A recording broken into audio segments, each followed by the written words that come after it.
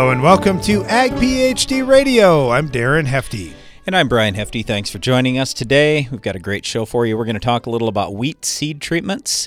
But if you've got any questions for us, or if there's anything you'd like to talk about happening on your farm right now, our number here is 844-44-AG-PhD. You can sure give us a call at any point throughout the show. Again, that number is 844-442-4743.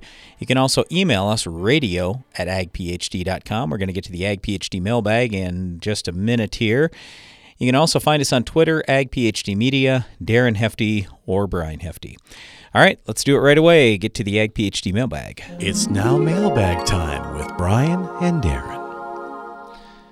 All right, lots of questions coming up. And if you've got a question, as Brian mentioned before, you can call us 844-44-AG-PhD or email us, radio@agphd.com. First one comes from MK, who says, is Tempo safe to spray on flowers and bushes to get rid of the pests that are eating them? Is there a certain formulation that you would use or concentration that you would spray? Okay, so what we always have to tell you is follow the label. And for the most part, if you look on the Tempo label, you will probably find that a lot of those things are approved. Tempo is labeled to spray in and around your house, around your yard. It is basically the same thing as Baythroid, by the way. That is an insecticide that corn and soybean farmers will commonly use. It's just a pyrethroid. It comes from the chrysanthemum flower. So it is much, much, much safer than the insecticides we used to have in the old days. So we really, really like that. As I say that, though, we always encourage you, wear your personal protective equipment because some people are allergic to flowers. Okay, so there will be a few people with the pyrethroids who will maybe get a little rash or something like that. But anyway, it's quite safe. And yes, Tempo is a very effective insecticide against a number of different pests. Oh, by the way, Darren, I will say this. So last night I was out walking in our trees around my house and just solid fireflies. I love fireflies. So while I love to spray and control insects like grasshoppers, crickets, ticks, spiders, things I hate having around my house, I am careful about where I'm spraying because I want to leave the fireflies. Well, the other thing is pollinators. If you've got, like you mentioned, flowers and plants around the house, if they're in bloom, that's not the time to spray. So you want to spray before they're in bloom or after they're done blooming. And what's really interesting is talking to a lot of farmers that have beehives that are on their farm or right around their farm, and right across the fence there'll be a crop that's blooming. They'll say, no problem, I don't spray that crop, but I can spray on this side of the fence and I don't really see any issues with my beehives. I'm like, that's really interesting. And if you talk to beekeepers, they'll say that's a real key. Just look at your crop, see where you're at, make sure it's not flowering, and if it is flowering, then be really careful. You don't have any drift that gets over there or anything else. So anyway, I just caution you on that too. Just try and get it done when the plants aren't flowering. Yep. All right, got one from Andrew here in North Dakota, and he said, I've got 2 years worth of weekly tissue tests and bi-weekly soil nitrate, boron, and sulfur tests. That's really cool, Andrew. He said, I'm wondering if you guys have any tips for charting them or know of any software where I could just enter data so it'd be easier for me to see trends compared to paging through many pages worth of test results. Well, certainly having it all on paper does make it pretty tricky, Andrew, and I agree with you. I would want to get that digital so you can sort it and look at it in different ways. I know Brian's a big fan of Excel, and he's got a lot of Excel spreadsheets, and some of the charts you'll see, like at our Ag PhD workshops, we'll have entered our tissue tests into Excel and then allowed the trends to kind of just develop that way. And even the software in many of these spreadsheet programs like Excel will actually chart trends for you to some degree, but you can certainly use your agronomic wisdom and try and figure out, okay, well, here's when it rained, here's when I applied stuff, and I see my levels varying within the plant. So to me, I would want to get all those tests digital rather than just have paper copies, because paper is just hard to shuffle through. Yeah, so we use Excel. That's what we use. All right. Thanks for the question. Appreciate that. Got one from Matthew here in Kansas. He said, here we are with another growing season and more questions, of course. The questions today involve the foliar application of copper. I've attended some of your seminars. The topic of copper applications have been covered, limited I'm kind of curious, the benefits of the plant nutritionally and additionally as a disease preventer, you discussed those, but the numbers side of the nutrient weren't really discussed in details. In my notes, you mentioned commonly a 5 pound per acre application of 23% copper sulfate and its ability to raise a soil test up to 3 parts per million. I didn't know if above 5 pounds per acre was potentially toxic, or as if Darren commonly mentions, you can subscribe to Brian's More On method and put methods above 5 pounds and see benefit. If you can apply more than 5, what is your limit? Also in foliar applications, is that 23% copper the best to use, or is there something else more efficient? Okay, wow, that was a lot of questions. Let's start with the most obvious one. Putting 5 pounds of copper sulfate out there is not going to raise your level 3 parts per million. Not even close. Because if you say, all right, what is copper sulfate, Darren? Off the top of my head, I don't remember. Roughly a third active for copper. So anyway, so at best, you're putting out, if I take 5 divided by 3, what is that, 1.67 pounds. Okay, so you have to divide that number by 2 to give you parts per million. So the very most you could possibly raise your parts per million would be roughly 0.8 or 0.9 parts per million with a 5 pound of copper sulfate application. And that's optimistic. So that's the first thing. Secondly, in terms of what is the right rate, it all depends on what your soil test is. I would say this, you can put quite a bit out on the soil if you want to, as long as you're not overdoing something. In other words, getting things way out of whack. Oh, yeah, sorry, I was wrong. Copper sulfate's 25% copper, so that'd be 1.25 pounds. Divide that by 2, 0.6 parts per million. That's as good as you can do raising that level. Anyway, my point here is foliar. You got to be really careful. Copper, yes, it can be used as a bactericide and a fungicide a little bit, but boy, if you overdo copper, you could really fry your crop. You could kill it even. So be very careful what you're doing. Foliar, you can definitely put more on the soil, though, without too many concerns, as long as you're not getting things out of balance. Well, we'll be right back after this. Pesticides from Atticus LLC. Atticus offers a vast portfolio of branded generic fungicides, herbicides, and insecticides for row crops. Atticus puts grassroots experience and common sense logic to work to make product selection easier and on your terms. Growers across the region count on Atticus for relevant and reliable products that deliver results every time. Ask your local retailer about Atticus products and visit atticusllc.com to learn more. For value-based solutions you can trust, turn to Atticus. Always read and follow label instructions. Pentair Hypro 3D nozzles are your premier choice for fungicide applications. Syngenta fungicide application field trials have shown Hypro 3D nozzles provide a yield advantage of up to 10% over other nozzles, maximizing the return on your fungicide investment. Learn more at pentair.com/hypro. Stop losing money from your stored grain with the EndZone fan control system from Farm Shop MFG. The EndZone monitors outside conditions to run your fans so your grain naturally reaches ideal temperature and humidity. For more information, visit farmshopmfg.com. I've got an axe to grind.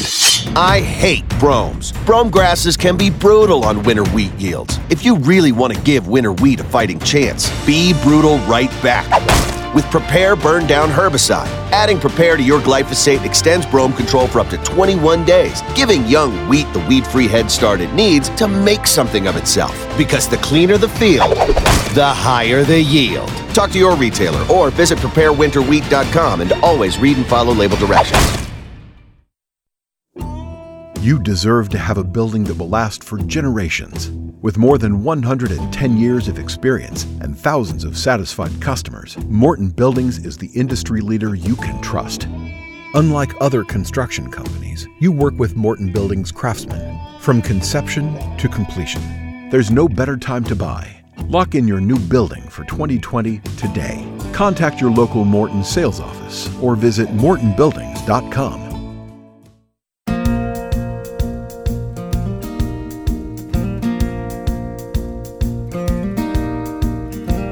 Back, you're listening to Ag PhD Radio. Thanks for joining us today. We're going to talk about wheat seed treatments, and we've got a lot of growers that are sending in questions to us about their game plan for wheat coming up here for the fall seeding.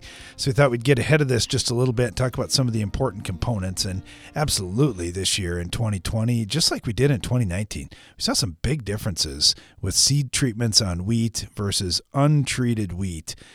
In fact, some of the pictures that we were sent here, it's just surprising. You can't even hardly believe the difference that it was making. And I get it. Seed treatments don't always make this monster difference, but sometimes they do. And this is one of those years where you could see some of those things. We've got Jason Snell on with us right now with Syngenta over in Minnesota. Jason, how are you doing today? I'm doing good. How are you guys doing? We're doing well. All right. So talk to us a little bit about wheat seed treatments. I know there's a number of things that are really important components for growers to think about. And also coming out of 2020, are you expecting this market to be pretty brisk this fall where growers saw some differences like I was talking about earlier? Yeah, I completely agree. We've seen some huge differences and a lot of beneficial results from the cereal seed treatments this year. And going into this fall seeding season with the winter wheat, I expect 2020 has been a kind of a high pressure year overall so far. And I expect that to carry on right through the fall, just given some of the weather patterns we've been seeing. So really protecting that seed from top to bottom and getting the best foot out of the ground, get the seed going right away with a really solid seed treatment like Cruiser Max Vibrant cereals with Cruiser in it, or Vibrance Extreme cereals with just a straight fungicide package going into fall is going to be very beneficial. You know, you mentioned the Cruiser, and certainly that insecticide has been really critical with wireworms and some of the other problem pests that we've seen this year. What did you note with that? What are growers doing with rates and some of the dealers that you're working with? Are they adjusting the rates on Cruiser or boosting things up in heavy pressure situations? Yeah, absolutely. So we have a really nice base rate of Cruiser in with our Cruiser Max Vibrant cereals. Base seed treatment, and we have the option under very heavy wireworm pressure. We can bump that up to a full ounce additional per 100 weight of seed, which really gives you really nice control not only over wireworm but also some of those Hessian flies and some aphids that may come in. Maybe more of a problem in spring wheat acres, but also can be around in those winter wheat acres when they're getting started. Hey, the other thing that you mentioned is the vibrance component, and you mentioned that in a couple different seed treatments that growers are really looking for that. Can you talk to us about vibrance just a little bit? What are you seeing or what mode of action, first of all, and then what are you seeing for a difference versus just some of the standard fungicides we've been using for years? Yeah, so Vibrance was one of the first fungicides that we found that we developed completely from the ground up as a seed treatment component. So it's very low use rate, very high efficacy at those low use rates. And our main target with Vibrance is Rhizoctonia. And Rhizoctonia basically exists in any soil that we're growing crops in to one extent or another. And we see a really nice benefit with extreme increased rooting power as well as really strong Rhizoctonia control in those early seedlings.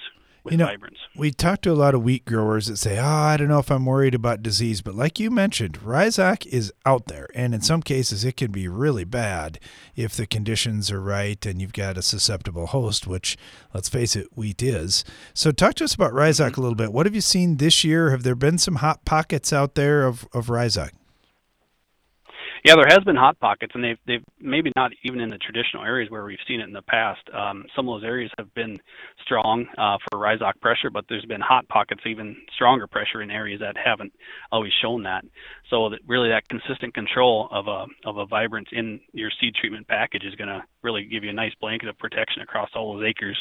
And even in the absence of disease, we've seen really nice rooting power. We kind of found that early in our testing with Vibrance that it increases the root mass. And it's a different component that's sometimes hard to see in a wheat stand, but we have some really nice rhizotrons, we call them, which are basically slats of soil with seedlings growing in them, and you can get a visible look at what's actually going on below the ground.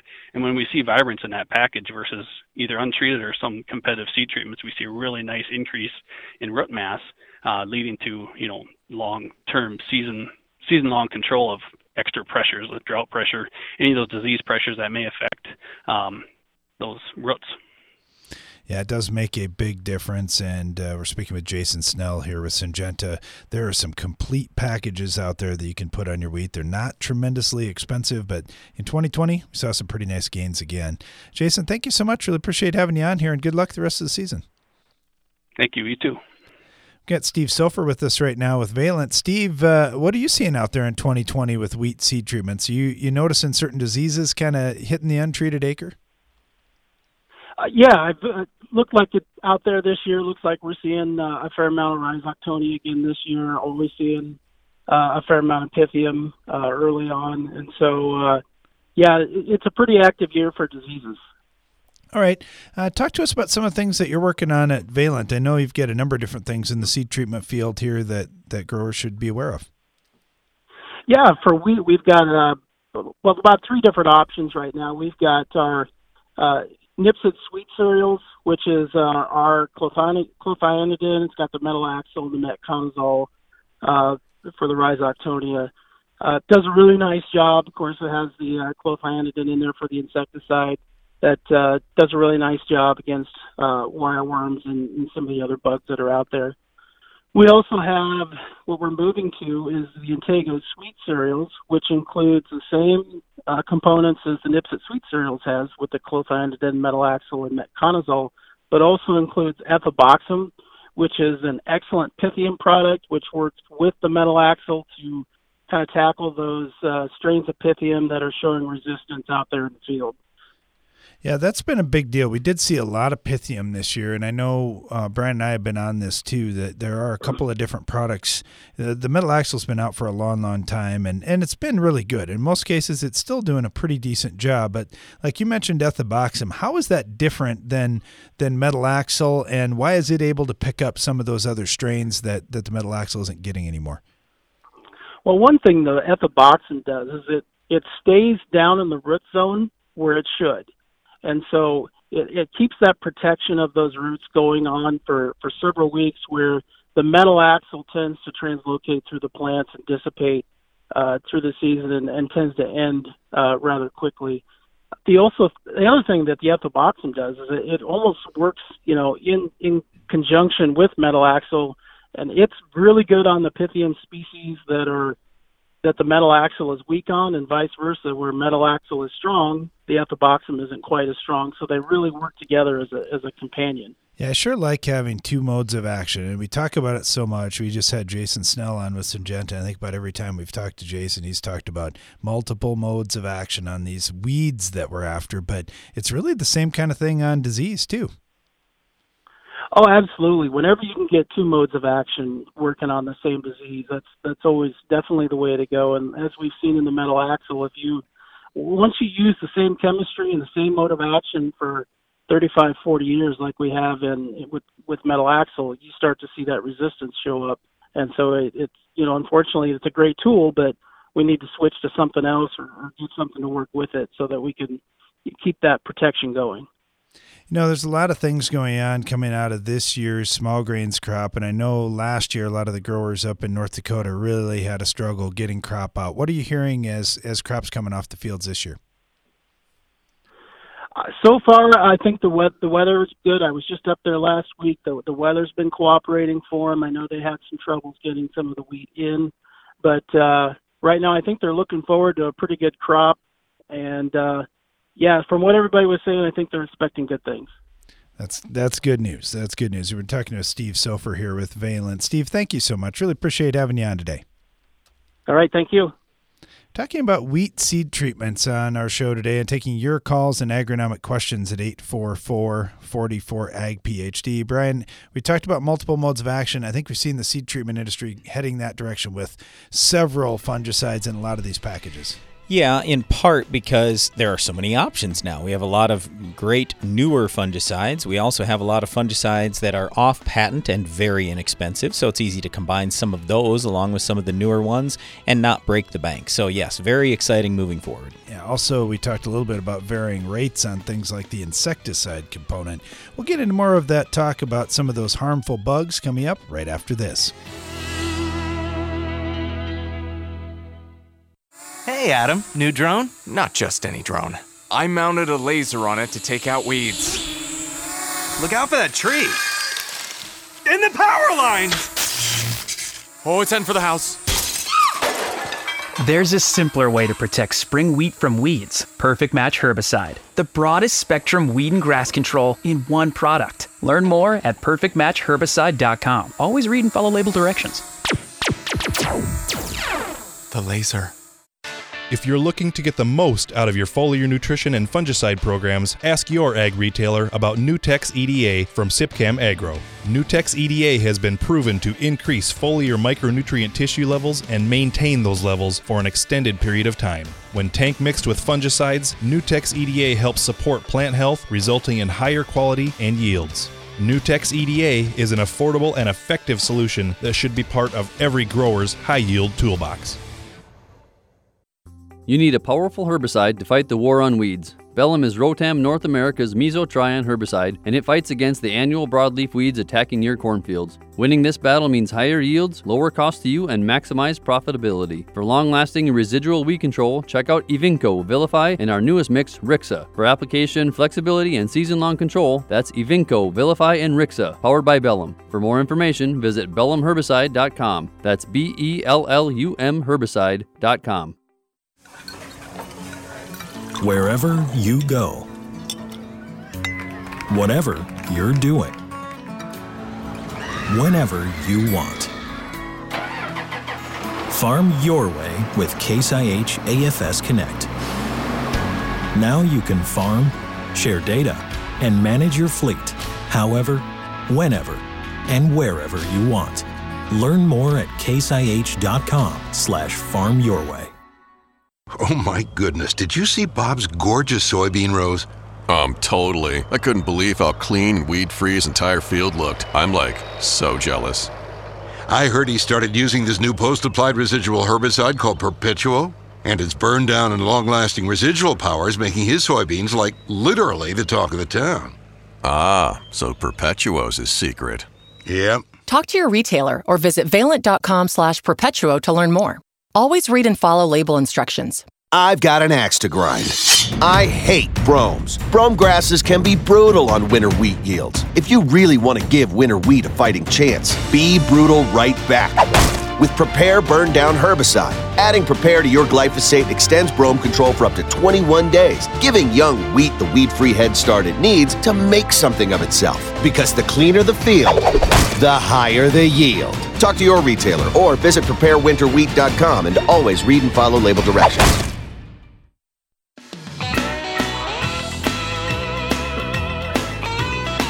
You're listening to Ag PhD Radio. Thanks for joining us today. Talking about wheat seed treatments, and we're getting so many questions about this because there have been a number of challenges the last couple of years, especially in many of the wheat growing areas with disease control. And I know we've kind of hit on Rhizoctonia and Pythium a little bit and some of the different things going on there in the seed treatment industry that have really been helping. But the one that I've probably gotten more emails about has been wireworm damage. And oh my goodness, some areas the pressure is so heavy, and we're using a lot of neonics. We talked a little bit about increasing the rates on neonics. They're still a really useful chemistry, but kind of some exciting stuff coming out with new chemistries that should be on the market fairly soon. Real happy to have Rahia Deardal Young on with us right now with BASF. Rahia, thanks for joining us. Thanks so much for having me. All right, talk to us a little bit about Taraxa. And I don't know how much is out there. I know there's a little bit that's been out, and already some farmers starting to catch the buzz on this one that, hey, this could be coming soon. Can you talk to us a little bit about the chemistry and what's different? Absolutely. I think you did a really nice intro there. The current market standard is a neonicotinoid.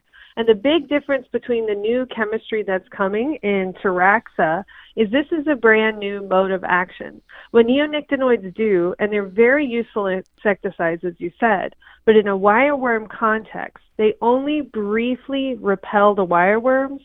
They stay in the field, and their populations build up year after year. So coming in spring 2021, BASF is bringing Taraxa and Taraxa F4 to the market. And this is a game changer because it actually kills wireworms.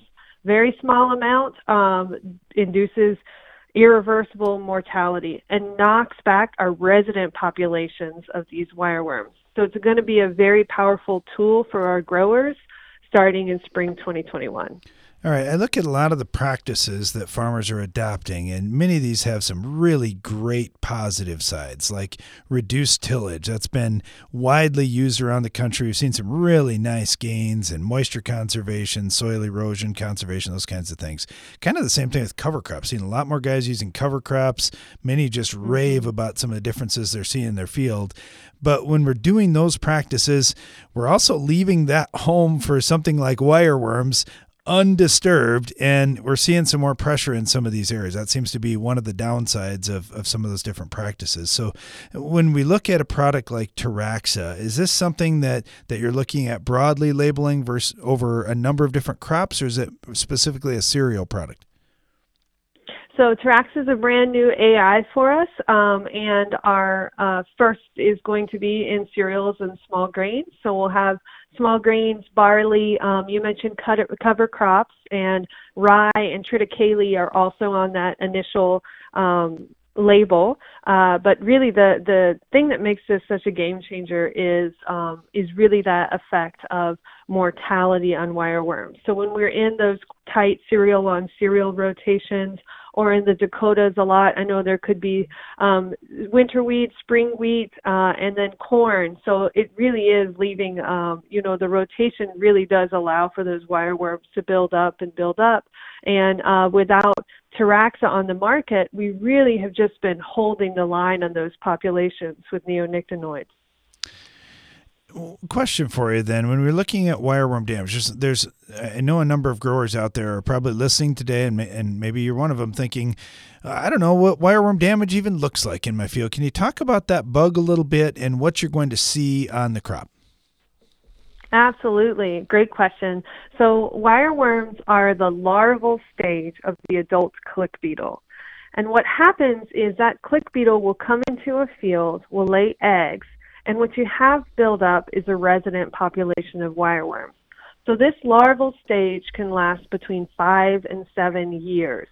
So in the springtime, when we plant the wheat crop, the soil temperature comes up, and that germinating wheat seedling actually calls the resident population up out of the soil. So they come up, and initially they'll feed on the wheat seed, they'll feed on that germinating seedlings, and they'll do damage. The damage you'll see early season is really poor stand established.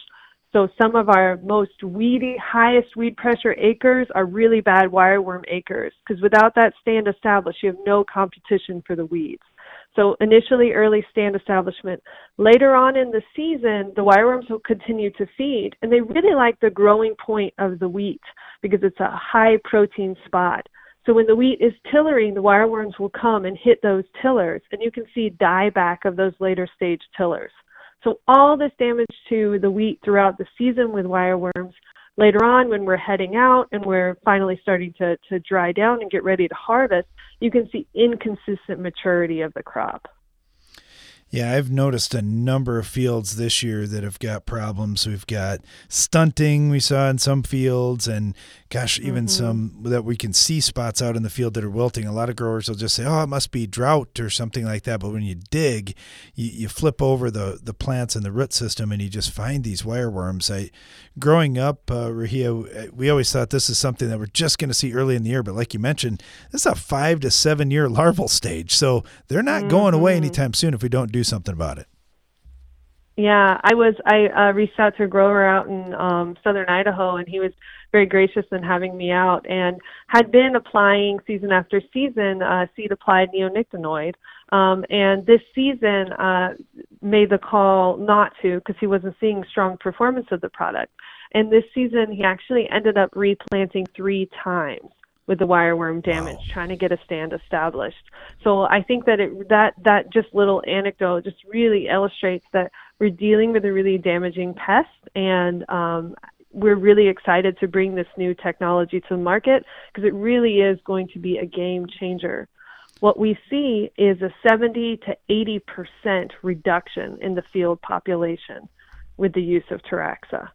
Wow. Yeah, that's impressive. And, it's been fun, too, as we've gone away from some of the dangerous type insecticidal seed treatments that used to be used in the previous generation. We got a lot safer with the neonics, no doubt about it, for human safety. But then you look at the insects and what's actually happening in the field. Having something new that's actually going to kill these wireworms will make a big difference for farmers everywhere. Talking to Rahia Deardahl-Young with BASF. Thank you so much for joining us today, and look forward to talking to you again soon. Thank you so much for the invite. I really enjoy your content you put out as well. So really an honor to be here with you today. Thank you so much. Oh, thanks a lot. Yeah, I don't doubt we'll be speaking more down the road as Taraxa comes out. Because, Brian, you mentioned, we mentioned the neonics before. They've been so useful with a broad spectrum of insects that we're controlling.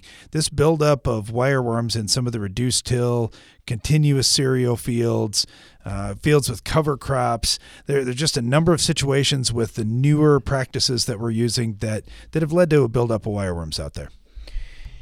Yes, and part of it is I want you to think about wheat production in general. There is very little insecticide that's used. And we talk about this all the time in corn and in soybeans. If you are at least semi-regular user of insecticide, you keep the bug populations down. And you rarely have disasters. But the problem is, if you've gone 50 years raising wheat on your farm, you've never used insecticide, well, it's possible that at any point the insect numbers could explode. And that's what we worry about. And it could be wireworms, it could be something else. So and I understand, if let's say you're only normally getting 30 or 40 bushels of wheat and you go, boy, I can't afford much. Yup, I get that. But the flip side of that is any little thing that goes wrong all of a sudden is a disaster. So if you don't get those wireworms under control, all of a sudden your 30 or 40 goes to 10. And now it's a horrific year that hopefully you'll be able to recover from. But, I know this. For us growing up on the farm, this is the one thing our dad told us all the time, is he's like, look, the difference between farmers who are successful and those who aren't is the size of their mistakes. If you're making little mistakes here and there, that's the way it goes. If you got 40 acres out of, like we farmed 3,000, 40 acres is a disaster, who cares? I mean, yes, I care, but I'm just saying it's not going to break us. We're not going bankrupt. But we start having a disaster on 1,500 or 2,000 or all 3,000 acres, now we've got a real problem. And occasionally that's what we've seen with this wireworm deal. So insecticides are inexpensive, and yeah, we're excited about this new insecticide, Taraxa. Hopefully that is a step change in wireworm control. We'll talk more about weed seed treatments next. Success isn't just about maintaining your operation, how you make out for the season, or how much you can get from each acre. It's about doing precisely what needs to be done to feed your crop and grow your legacy. All the way down to the last drop. AgroLiquid Precision Crop Nutrition. Apply less. Expect more.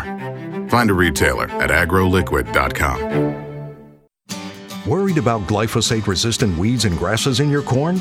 Unleash the power of new Impact Z herbicide and get the early post-application advantage you've been waiting for. Save $3 per acre when you combine Impact Z with a qualifying insecticide purchase. Go to buy2save3.com for details.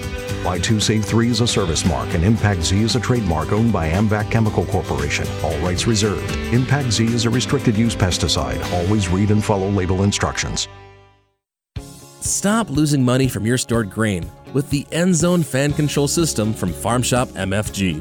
Hot spots and moisture in your bin can cost you thousands in lost revenue. The EndZone monitors outside conditions to run your fans exactly when you want them to, naturally bringing your grain to ideal temperature and humidity. Master bin management with the EndZone. For more information, visit farmshopmfg.com.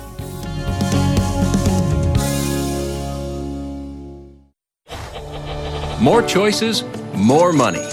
With Bayer Plus Rewards, you choose from our broad portfolio of high-performance products. Earn more money on the eligible products that are right for your farm. And use our new portal to see your purchases, track your rewards, and decide how you want to use them.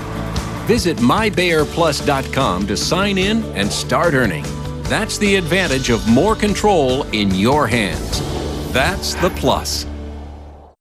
Heat, drought, wind, hail, northern corn leaf blight, gray leaf spot. If your corn is under stress, you are too.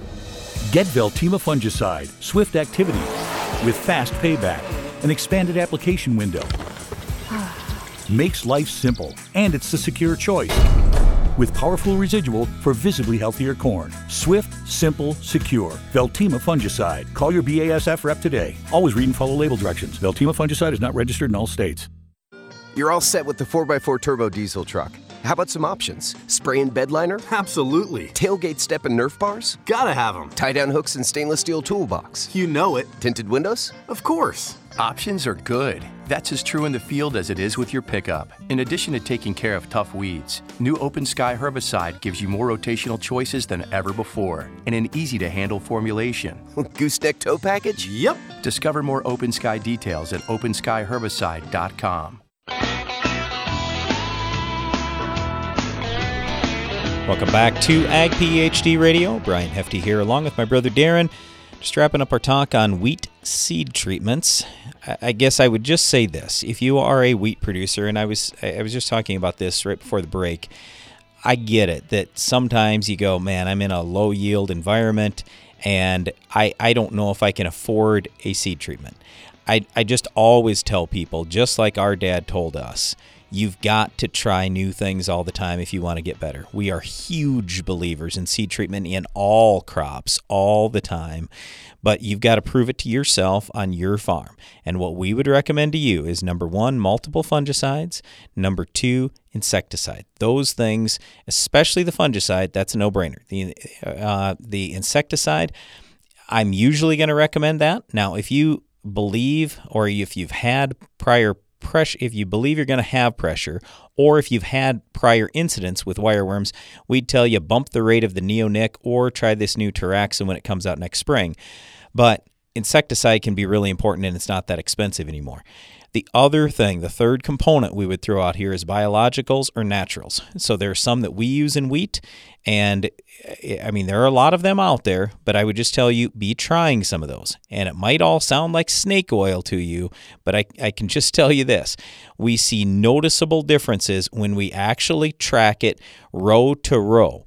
We'll go out and do root digs. We'll do plant tissue analysis. We're really analyzing that all the way through and taking it all the way to yield. And we have found things that way more than pay for themselves, even in low yield environments. So again, I just encourage you, try these things out on your farm, test them side by side, and most likely in the end, if you do these over the next, let's say 3 to 5 years, you're doing a lot of testing on your farm, you're going to find out, yeah, on average, it's going to pay. Here's one of the reasons why it pays. Because every once in a while you hit the home run. If you look at almost any seed treatment work done anywhere around the world, it will be what we as farmers call inconsistent, where one year you gain almost nothing. The next year you gain 5 bushels, and you go, whoa, this is great. Why can't I do this all the time? Because we don't have the same conditions all the time. We don't have the same wheat we're putting it on. We don't have the same soil we're putting it in. And we certainly don't have the same weather and the same disease pressure or insect pressure from year to year. We just don't know. That's the problem with putting stuff out as a seed treatment. You don't know. This could be the worst year ever. It could be the best year ever. But my point is, what we're after here is the average. On average, this stuff has to pay for us on our farms, and that's what I would encourage you to take a look at is, okay, what's the low point? What's the high point? What's kind of your average on your farm? But again, I'll just leave you with this. We're big believers in using seed treatments on all crops all the time. Try some on your farm if nothing else. All right, let's jump back to the phone line here. We got John calling in from Missouri. Hey, John, how are you doing today? How are you? How you guys doing? Great. All right. We try to bale straw is what we do. We try to buy it off of farmers. Yep. And how much nutrients are they losing? Like, how much would we have to pay them? What would be a fair price for them to put the nutrients back into the ground? Now, when you say straw, what kind of straw are we talking about? What crop is this? Wheat straw. Wheat. Wheat Okay. straw. Wheat straw. All right. So that is going to vary a lot, And the number one thing I would tell you is if you just take a sample of the wheat and send it in for analysis to a lab, they can grind it up and tell you how much is actually in there, and then you could actually calculate it. And you could even go back to the farmers and say, okay, we found there was this much NPK and sulfur in there, and this is what it would cost to replace. But I can't tell you without you going to a lab, and here's one of the reasons why I can't. Well, we know what it takes to produce the wheat.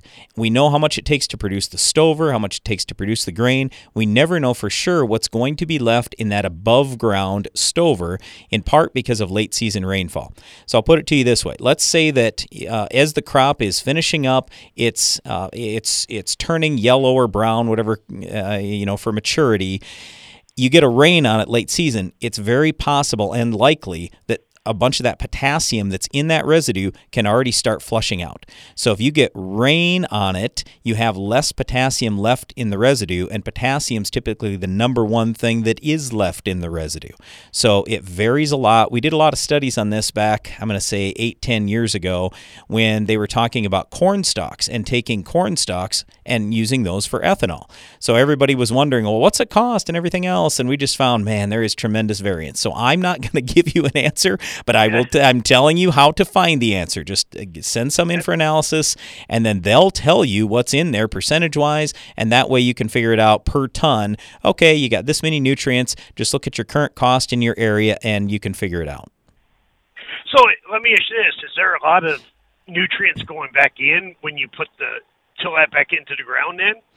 I mean, there can be. And so the best case scenario is, let's say, a super healthy, very well-fed wheat crop, and then there's no rain on it late in the season. There could be a bunch of nutrients still sitting in that residue. And again, potassium's going to be number one in terms of the total amount that's left in there. So that would be the best case scenario for how many nutrients are in there. The other thing that I'll tell you, if anybody ever says, well, look at the charts and it'll say it took this much to produce the residue, there's got to be that much left in there. No, there's not even close. Because don't ever forget that half the residue in the wheat is below ground. It's in the root system, and there are still nutrients in those roots. So, yeah, there's some left in the above ground, but potassium's by far and away number one. Then you got a little bit of phosphorus, a little bit of nitrogen, sulfur, and some of those kind of things. But again, the more rain there is, the more that stuff flushes out, especially the potassium, and the less there will be left in that straw that gets taken off the field. Okay. All right. Thank you, guys. Appreciate it. You bet. Yeah, thanks for the call, John. All right, got a question here. This is from Jim. He said, I'd like to ask a question about my corn crop. I can only use rainbird sprinklers. Will this mess up pollination? My corn's all tasseled and has silks.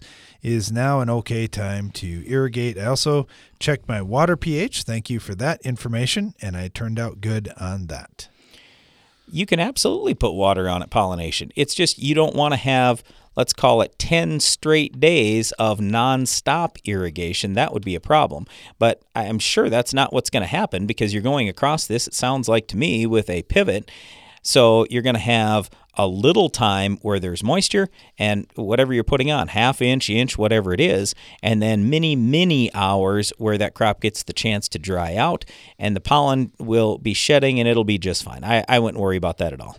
All right, got a question here. This one's from Ben. He said, I'm in northeast Wisconsin. We've got a whole bunch of Italian ryegrass ready to cut for high-quality dairy cow feed.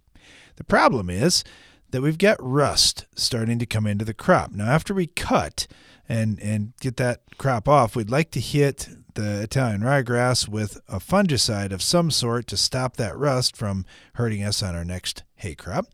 Would tebuconazole or cheap azoxystrobin be safe enough to cut 20 or so days later?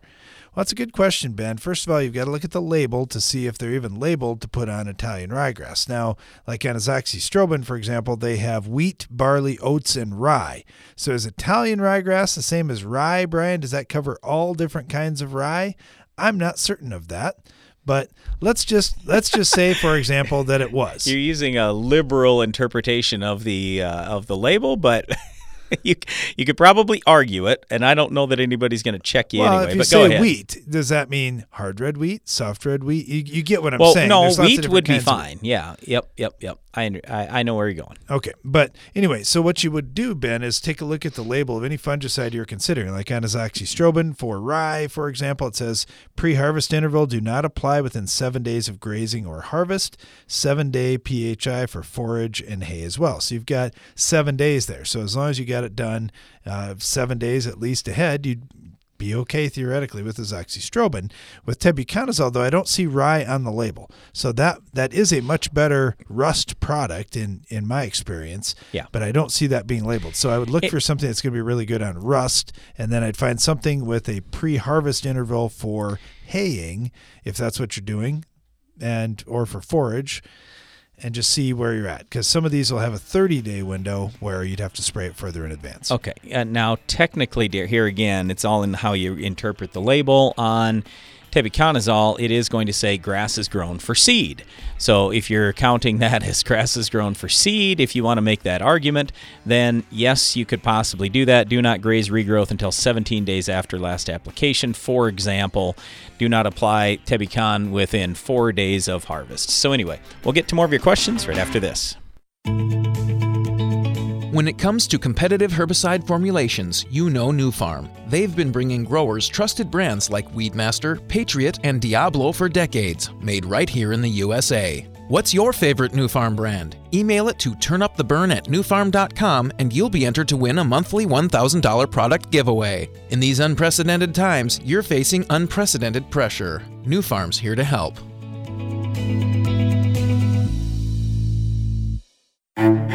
Success isn't just about maintaining your operation, how you make out for the season, or how much you can get from each acre. It's about doing precisely what needs to be done to feed your crop and grow your legacy, all the way down to the last drop. AgroLiquid Precision Crop Nutrition. Apply less, expect more. Find a retailer at agroliquid.com.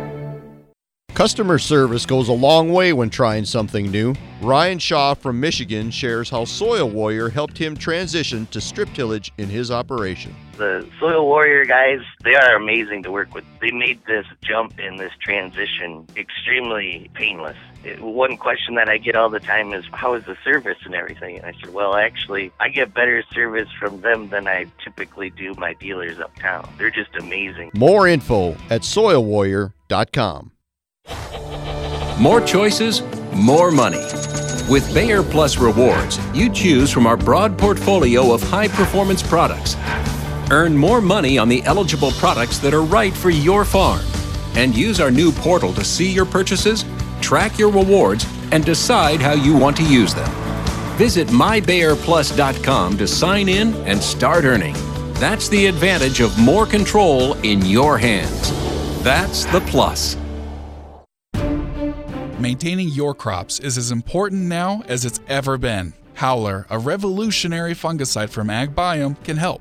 It provides long-lasting protection from a broad spectrum of foliar and soil diseases that affect crops. Howler is OMRI listed, has multiple modes of action, and has minimal pre-harvest and re-entry intervals. It's flexible, easy to use, and is available right now. Visit agbiome.com/howler to learn more. Oh my goodness, did you see Bob's gorgeous soybean rows? Totally. I couldn't believe how clean and weed-free his entire field looked. I'm like, so jealous. I heard he started using this new post-applied residual herbicide called Perpetuo, and its burn down and long-lasting residual power is making his soybeans like literally the talk of the town.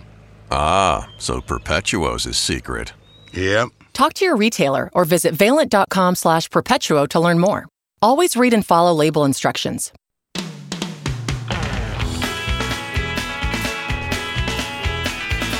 Welcome back. You're listening to Ag PhD Radio. We're taking your calls and agronomic questions at 844-44-AG-PhD. You can email us, radio@agphd.com, or find us on Twitter, AgPhD Media, Brian Hefty, or Darren Hefty. I got a tweet from Charles down in Alabama. He said it's hot and dry in southeast Alabama today.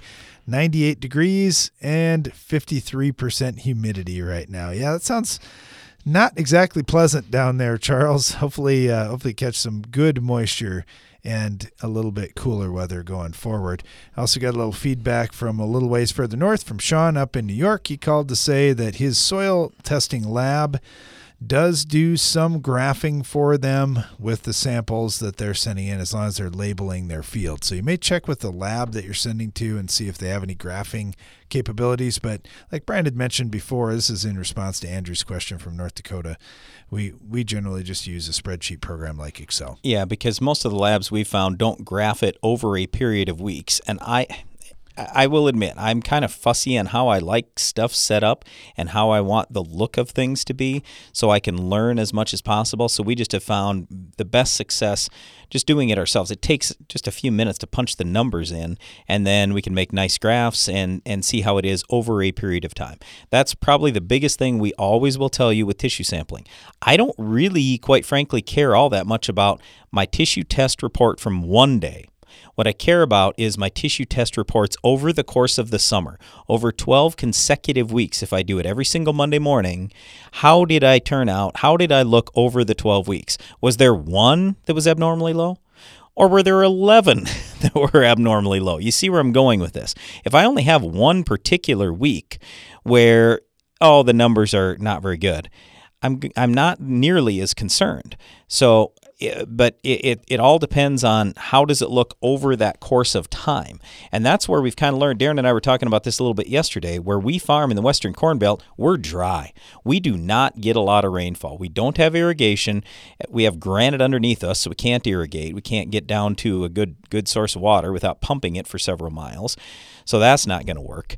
And so when you can't do irrigation, you are totally dependent on Mother Nature. And if you have lower rainfall totals like we do, we typically get 20 to 22 inches of rain, or I should say of total precip. That's all 12 months. That even includes the snow. 20 to 22 inches, that's it. And we're trying to raise 300 bushel corn on that. So I'm not going to tell you that it's super easy, but I will tell you this. If you don't have your nutrient levels high in the soil, then you're never going to get there in our geography. The reason why is because think about this. When plants are bringing in nutrients, how do they get those in? Are they able to, just like you and me, we can go sit down and eat a steak. We don't have to have a drink of water with that. Okay, now we should, but we don't have to. Well, with plants, it's not that way. They're bringing in most all their nutrients with water. That's the only way they get in is with water. So if you think about it, there's going to be some moisture in the soil, but not much.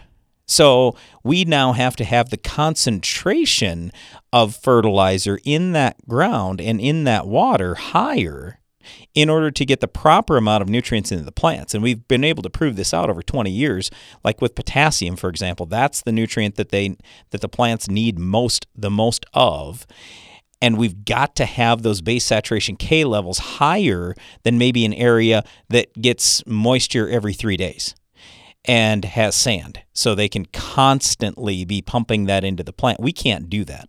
We have to have higher levels. Now, when I say higher levels of fertilizer, you may get concerned that, oh my goodness, that's not good for the environment. Yeah, it is. We're not leaching stuff out. I'm not talking about having 8,000 pounds of nitrogen out there or sulfur or boron, the leachables. What we're talking about are the non-leachables, the things like P and K and zinc and copper. We've got to have a little bit higher levels than somebody that has constant water in order to get the same yield. Now, the good news is it's not going anywhere. So it's just an investment in your soil for the long term. You're going to suck it out of there eventually, but you got to put that money out in the beginning. Otherwise, you just can't get where you want to consistently. Okay, let's dive back into another question. This one's from Kurt. He said, I was listening to your radio show here from a week ago, last week. He said, if you're going to do strip till in the fall behind the combine on continuous corn, when do you pull your soil samples to know how to fertilize? Or do you just run a base rate program and adjust your fertility needs in the spring if something shows up? No, we pull soil samples immediately right behind the combine, and then we try to adjust things that fall. Now, there are some people who will pull samples in the spring, and you can certainly do that, and then do it for the fall. But now you've got to figure how many nutrients did I pull off that soil in the meantime? So now you got to start running calculations. We just find it's a lot easier right after the combine is rolling, then we're out there pulling soil samples. It's not that difficult to do. You can have a high school kid or even a middle school kid go out and pull your soil samples for you. And believe me, there are plenty of young people that would like a good paying job. And I mean, and you're going to say this is crazy, but literally you could pay them 3 times what they could possibly earn anywhere else, and you'd still save ridiculous amounts of money on your overall fertility because you got the information right away. So I'm serious. Go pay the best 3 high school kids in your community $30 an hour to pull soil samples for a week on your farm. They'd be tickled pink, so would their parents, and you'd get your information. You'd have good information, and it would be timely. I'm just throwing it out to you. Darren, we had a question from Allie. Do you want to get to that one? I'm going to get that one next. So we got one from Allie in west central Iowa who says, we've been spraying all of our soybean fields with fungicide and some with insecticide. One of our fields is severely cupped due to dicamba drift. They tell me there'll be no yield loss, but I'm wondering, is it still worth spraying a fungicide given that the leaves are cupped?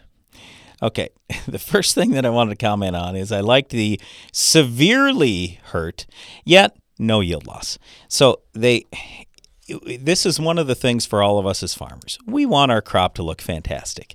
And when it doesn't look fantastic, like even for one day, we go, oh my goodness, it's a disaster. This is the end of the world. I hate this. It's terrible. Many times we just have to calm down a little bit. And it's a lot easier for guys like Darren and me who've been agronomists for 30 years and we've seen just about everything you're going to see. And we go, oh yeah, we've had that exact same thing. The crop works its way out of it. We have sprayed fungicide on crop that's looked way worse than the pictures Allie sent us. I mean, way worse, and still gotten yield benefit out of it. So just because you have a little leaf cupping, that does not mean that your plant is now tolerant all of a sudden to diseases like white mold, like frog eye leaf spot, and many others. So nope, we would encourage you continue to do pretty much what you are normally doing. That little bit of cupping you've got there is cosmetic. And let me throw one other thing out to you too. You said they're telling me no yield loss. I'm telling you, you have a decent chance of yield gain. If you did not shorten those beans, all you had is some light cupping, we very commonly see a little bit of yield gain. So anyway, I could tell more stories about that, but Darren, let's get another question. All right, this one comes from Josh down in Nebraska. He said, is there a reason why Japanese beetles target some bean fields versus others? We'll see one field completely infested and across the road, nothing. Wondering if plant date, variety, and the stage of growth have anything to do with this, or if it's just random. I believe that all those things have something to do with it. Now, I don't know exactly what Japanese beetles like to eat, but I'm going to assume that there's something in some varieties where, for whatever reason, they prefer that. Now, certainly, wherever they land, that's number one. It's location, location, location, right? Just like real estate. But nevertheless, yeah, sometimes they prefer one variety over the other. So, yeah, I don't know why. I don't know if there's something in the variety. I don't know if it's just when you plant it. I don't know if it's your fertility program. I don't know if it's maybe the weeds that were in your field that drew the bugs to it. I don't know exactly why, but I do know we see exactly what you're talking about. Yeah, we sure do. We're seeing some differences out there this year. And when you look at that, all of those factors, you do have to think about it and look. The other thing is just previous history. And we've got some fields, like we were talking about wireworms in wheat seed treatments earlier today, wireworm control. And we look at fields where growers have been using insecticide in a number of different crops. They just don't have near the pressure in those fields as they do in fields where they haven't used insecticide. And we even see this in corn. If you've been using an insecticide in furrow, for example, even at a low rate for a number of years versus just using a trait for rootworm control, for example, we may see a complete difference in pressure with some of the other insects that aren't covered by that trait package. So yeah, there are a lot of things that can definitely make a difference out there. Thanks for the question, Josh. Thanks for listening today to our program. Be sure to join us again each weekday for more Ag PhD Radio. Now stay tuned for Rob Sharkey and Shark Farmer Radio.